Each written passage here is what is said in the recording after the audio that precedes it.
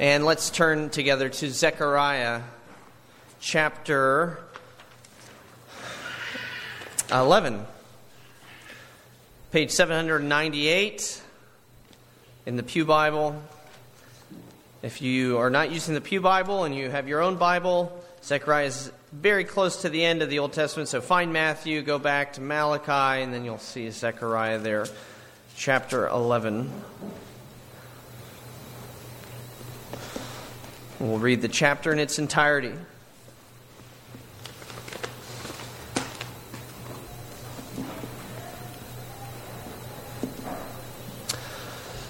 Open your doors, O Lebanon, that the fire may devour your cedars. Wail, O Cypress, for the cedar has fallen, for the glorious trees are ruined. Wail, oaks of Bashan, for the thick forest has been felled. The sound of the wail of the shepherds, for their glory is ruined. The sound of the roar of the lions, for the thicket of the Jordan is ruined. Thus said the Lord my God, become shepherd of the flock doomed to slaughter. Those who buy them slaughter them and go unpunished, and those who sell them say, blessed be the Lord, I become rich.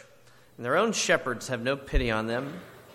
For I will no longer have pity on the inhabitants of this land, declares the Lord. Behold, I will cause each of them to fall into the hand of his neighbor, and each into the hand of his king, and they shall crush the land, and I will deliver none from their hand. So I, that's Zechariah, became the shepherd of the flock, doomed to be slaughtered by the sheep traders. And I took 2 staves, one I named Favor, the other I named Union, and I tended the sheep. In 1 month I destroyed 3 shepherds, but I became impatient with them, and they also detested me. So I said, I will not be your shepherd. What is to die, let it die. What's to be destroyed, let it be destroyed. And let those who are left devour the flesh of one another. And I took my staff Favor, and I broke it, annulling the covenant that I had made with all the peoples. So it was annulled on that day, and the sheep traders who were watching me knew that it was the word of the Lord. Then I said to them, if it seems good to you, give me my wages, but if not, keep them. And they weighed out as my wages 30 pieces of silver. Then the Lord said to me, throw it to the potter, the lordly price at which I was priced by them. So I took the 30 pieces of silver and threw them into the house of the Lord to the potter. Then I broke my second staff, Union, annulling the brotherhood between Judah and Israel. Then the Lord said to me, take once more the equipment of a foolish shepherd, for behold, I am raising up in the land a shepherd who does not care for those being destroyed, or seek the young, or heal the maimed, or nourish the healthy, but devours the flesh of the fat ones, tearing off even their hooves. Woe to my worthless shepherd! Woe to my worthless shepherd who deserts the flock.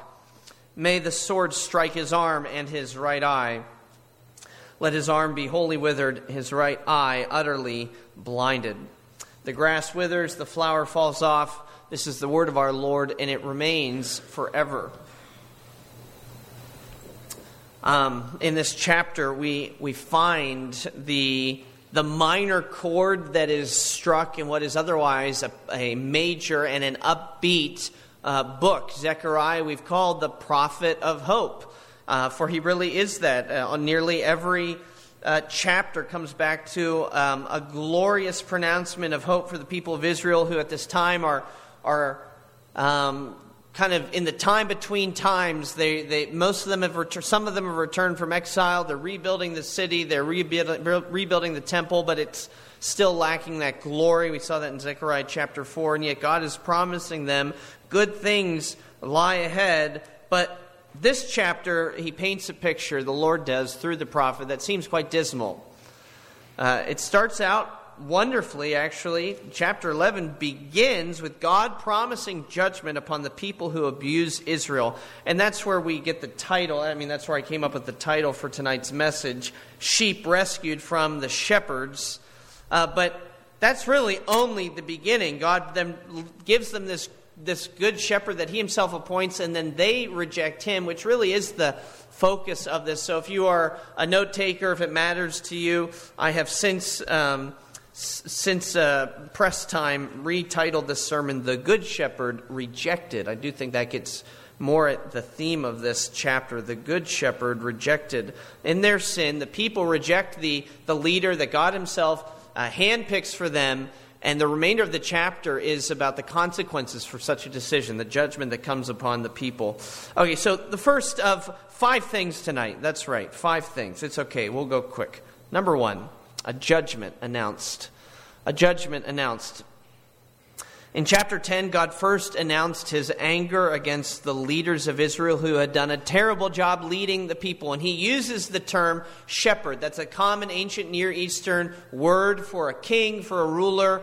That's common. And we read in verse 3 of chapter 10, my anger is hot against the shepherds. I will punish the leaders. We come to these first 3 verses now of chapter 11, and that's expressed in a more fully. It's kind of fleshed out what that judgment will look like. Scholars have noted that this is perhaps the most poetic section of Zechariah. The judgment is announced here in verses 1 through 3. And that judgment will provoke, as verse 3 says, the sound of the wail of the shepherds. This will be the ruin of these weak and worthless leaders. The judgment that God brings against them is described with 3 metaphors, all portraying how God's judgment will come against even the most stately and strong and seemingly powerful aspects of the land. First is those cedars of Lebanon that, again, in God's providence, we were reading Psalm 29, which talks about how the voice of the Lord causes those cedars to split. And the Lebanon was proud of these massive trees. And so the idea in that psalm is the voice of God, the work of God is stronger than these trees you think are so mighty. And yet here God pronounces something similar, that those trees will not stand. Fire will devour the cedars. Cedars are standing in as a representation of the leaders. They'll be burned to the ground. Then there's the renowned oaks of Bashan. They'll be chopped down by an axe. And then even the mighty lions of the region will roar in despair. They will wail also because, why? Because the thicket of the Jordan is ruined. The thicket of the Jordan is the brush, that dense brush along the banks of the Jordan where many lions made their lairs, and it was fertile hunting ground for them, and yet now they've lost that. It's all been taken away. And so the leaders of the day, and it's hard to know, for me it's hard to know, are they referring to leaders within the people who are doing a bad job, or are they referring specifically to the foreign leaders who've come in and taken what is not theirs, namely God's people, for themselves and are abusing them. Whether they're foreign powers or frauds from within Jerusalem, the point is that they cannot stand against the judgment of God. They might think they're as mighty as a cedar or an oak, or as strong and ferocious as a lion, but God will come for his people, and he will bring them down. This is what Puritan Thomas More says, and this is a good word of comfort for us as we think of the threats that we face in the Christian life, the enemies that seem to be too mighty, too daunting for us. He says, no defense shall protect the wicked from the punishment when God's time has come. Though they tower as high and strong as Lebanon, the storm will bow their summits. And though they hide themselves as deep as the lairs in the creeping thickets of Jordan, the storm of God's wrath will find them out and wrap them in ruin. I'll take that to heart tonight, dear Christian, that there is no defense that will protect the wicked from judgment, the wicked that assail you, the wicked that we've even heard of moments earlier, cussing those who dare stand up and talk about Jesus, the precious treasure from heaven given to us. God will not let them have the last word. Take heart, dear Christian, and be warned, unbeliever, tonight. You cannot escape God's wrath. This judgment is announced. This judgment will come. As it came upon the false leaders, the fraudulent leaders of Israel, it will come upon all who stake their claim as enemies of God. A sober warning for us. Immediately after judgment is announced against the leaders, salvation is offered to the people. So judgment is announced. Secondly, salvation offered to the people by means of a new shepherd, appointed by God himself. This will be Zechariah the prophet. Verse 4, thus says the Lord my God, become shepherd of the flock doomed to slaughter. So the idea is with the kind of leaders that they have, the people are nothing more than sheep just being prepared for slaughter. Their shepherds don't care for them. They're feeding them just to fatten them up so that they can then feast off of them. So they can get rich off their sale, get rich off their slaughter. For these poor sheep, God provides a good shepherd in the person of his prophet Zechariah. And what God wants is Zechariah to actually act out the role of the position of a shepherd. And so he goes around Israel. We can imagine he's wearing the getup of a shepherd. He has two staves in his hand, demonstrating in a very public way the issue at hand of poor leadership and how God promises to address it. And so this is sort of like an enacted parable. Back in 2019, a surprise mob descended upon the Guggenheim Museum in New York City, protesters pulling off a sort of acted-out parable to demonstrate the dangers of the drug OxyContin and to protest its producers, Purdue Pharma, which Purdue Pharma, the owners of that company, supported the Guggenheim and were financial backers of that institution. And so one Saturday night at the Guggenheim, demonstrators threw thousands of fake prescriptions from the top floor down through the atrium. You can see videos of it. It's like it's raining these slips of paper, which represented the ways in which those drugs were just being there's these drug mills where people just write script after script after script. And then what the protesters did is they all fell down on their faces as though they were dead. This is the way in which they acted out what was inevitable to happen to millions more Americans if something major didn't change, that they would die from overdose. And so they just lay there in the museum, and this wasn't something that people knew that night as they went to the gala that this was going to happen. So you can imagine how powerful that would have been, how striking that would have been. God's telling Zechariah to do something like that. I want you to act out something that people can see, that they can interact with, that will paint a picture, that will preach a message in a way that's different than just words. Hosea did something similar, didn't he? When God said, I want you to take Gomer as your wife. You could talk about the adultery of the people, but I want you to do something more than just talking. I want you to act it out. And so, verse 7, we see Zechariah in his prophetic role is called to move beyond just speaking, but to acting. Verse 7, so I did become the shepherd of the flock that was doomed to be slaughtered by these sheep traders. And I took two staves, one named Favor, the other Union, and I tended the sheep. I took care of the people. I did what these leaders should have done. And these two staves represent, brothers and sisters, the way that God has always intended his people to be cared for. That one is favor, or in some translations, beauty. Really, it has to do with the tender heart of God for weak, wounded sinners. His people should know his tender love, his eternal faithfulness and favor is upon them. So rather than exploiting them, he loves them.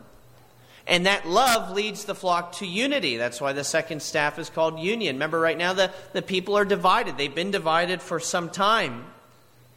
And yet he says, if you really come under God's leadership, if you submit to God's shepherds, it will bring you not further apart, but closer together.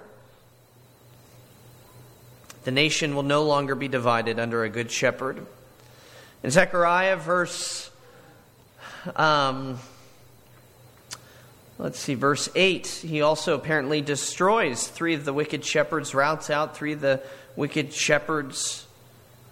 So he's not just leading them well, but he's also ridding them of their wicked leaders. Who the three shepherds are, we have no way of knowing. Some have suggested it actually is a stand-in for the corrupted threefold office within Israel. All the prophets, all the priests, all the kings. He's saying, I dealt with this. I've purified this. And then something surprising happens. Let this sink in. The people who had previously known only terrible rulers, self-centered rulers, are finally given this good shepherd from God, and these people don't want him. They don't want him. The end of verse 8. I became impatient with them, and they also detested me. The NIV, helpfully, if you have that before you, helpfully inverts those clauses actually to show that the shepherd's exasperation is on account of the fact that the people have detested him, not the other way around. So it reads something more like, they detested me, and so I became impatient with them. And so we see, thirdly, after a judgment has been announced and after a salvation is offered, we see, thirdly, a shepherd rejected. Verse 9. So I said, because they detest me, I said, I will not be your shepherd.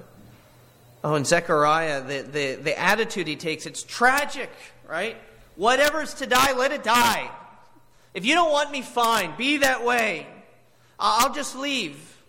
And you will either die because of lack of care, you'll be destroyed because of lack of protection, or you'll eat each other alive because of lack of control. These are things that any good shepherd could have prevented. But you remove that shepherd, and this is the result. In Zechariah, it's almost as though he's saying, I wash my hands clean of you, and I shake the dust off from my feet. If you don't want me, fine. If you're going to reject me, fine. Now, there's something interesting, though, that happens there in verse 12. He says, if it seems good to you, give me my wages, but if not, keep them.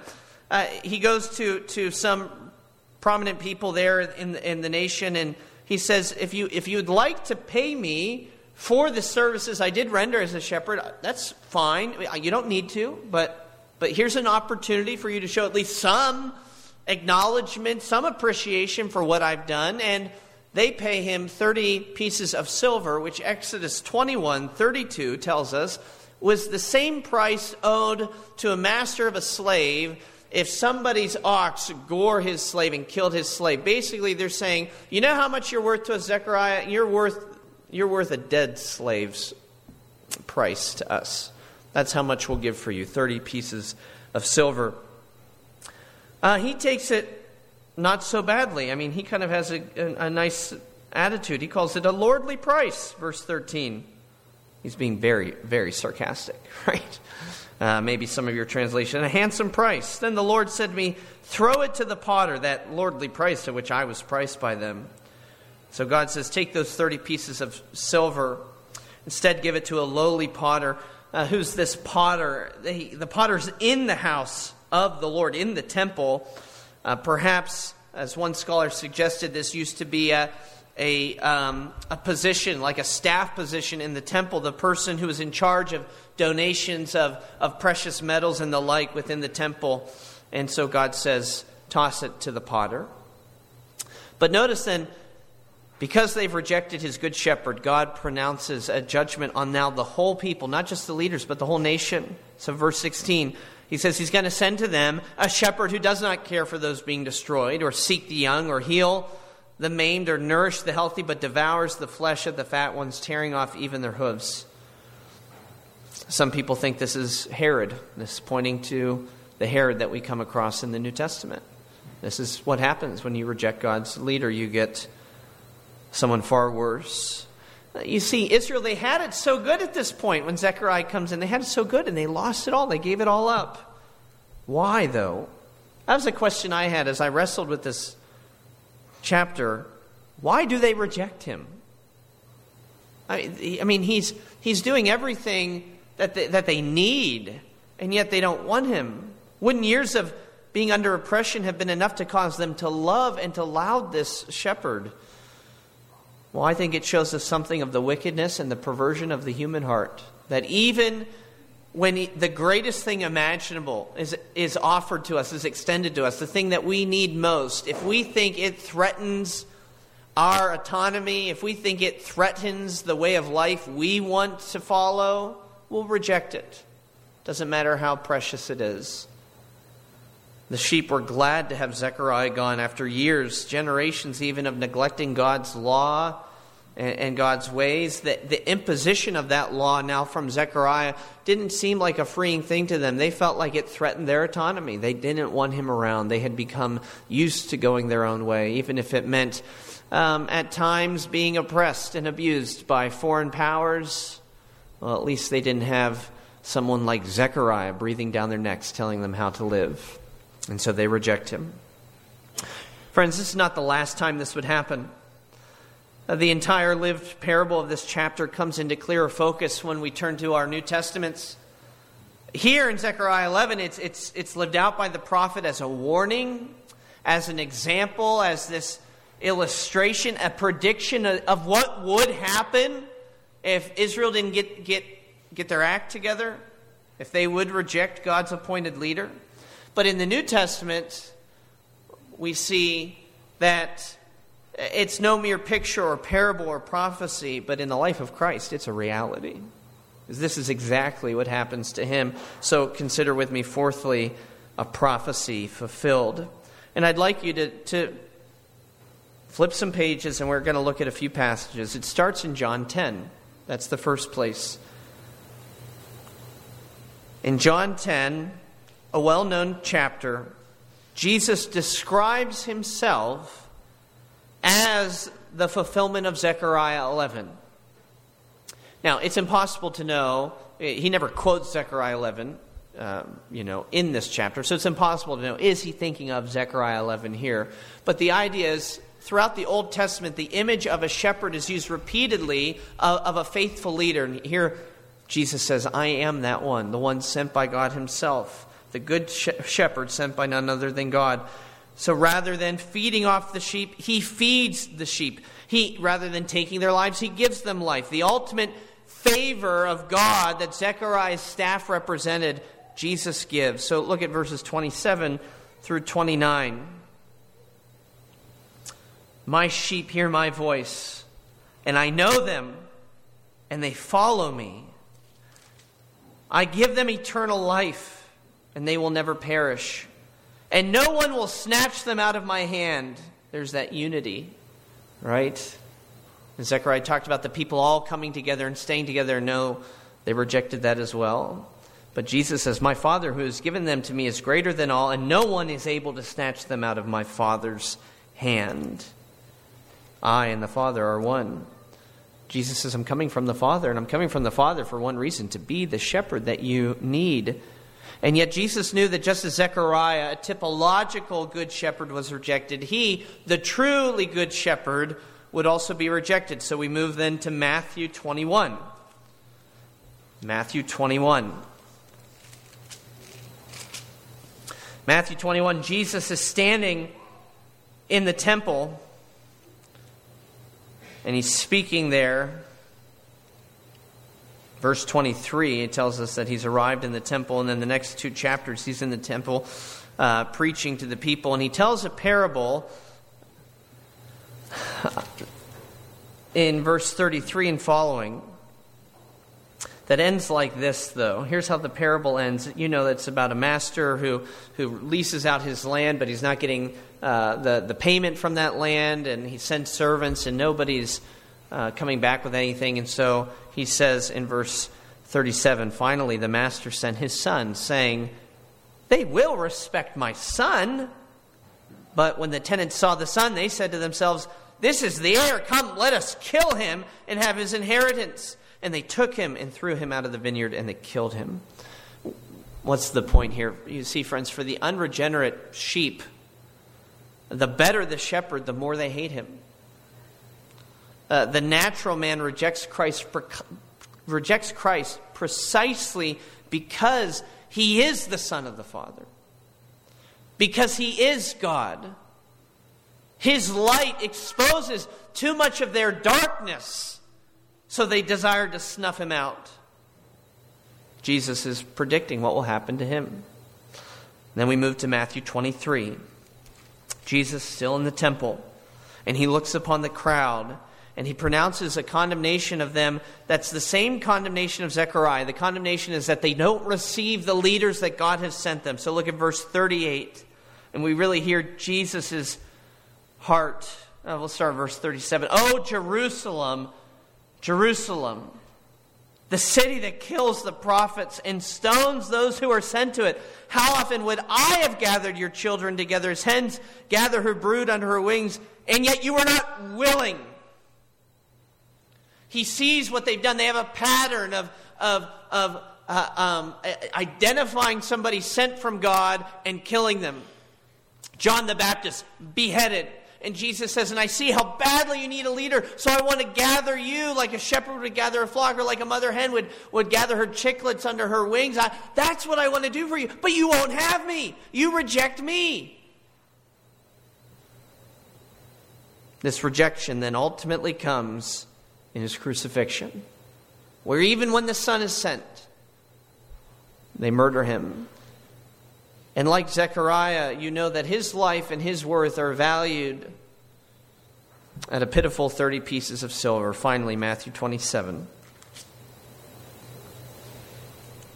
What should we give for this man who was our shepherd?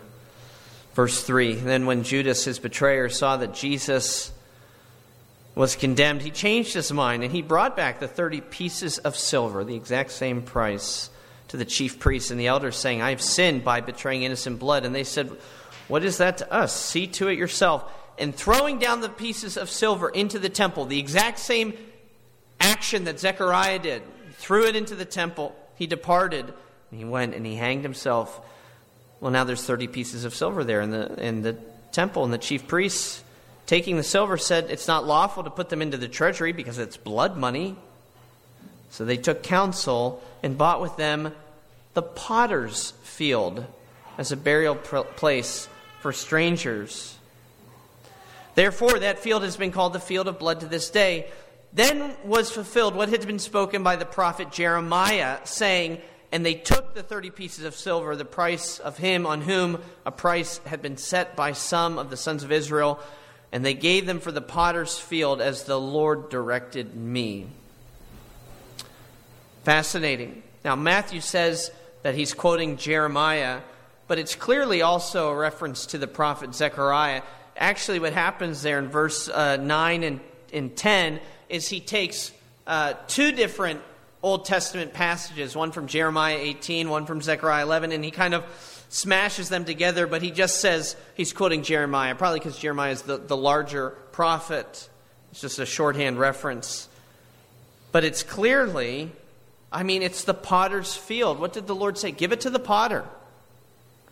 You would think these men, right? We're talking about chief priests, scribes, elders, men who knew their Bibles better than anyone else. They are literally enacting out Zechariah chapter 11, which ends very badly, by the way, comes with judgment. You think they would have this kind of light bulb moment where they realize, oh, maybe this isn't going the way we want it to go. What is happening before their very eyes is step by step what happens in Zechariah. They should have realized they were fulfilling God's oracle of judgment. That should have stopped them dead in their tracks because of how Zechariah's oracle ends. Because what does God do on account of the people rejecting Zechariah? He says, I'm raising up in the land a shepherd who does not care for those being destroyed. In other words, if you don't accept God's appointed leader for your redemption and your restoration, He will appoint a leader for your ruin. Well, that means tonight, friends, we need to be very serious about this and recognize that there's a warning to us all in this text.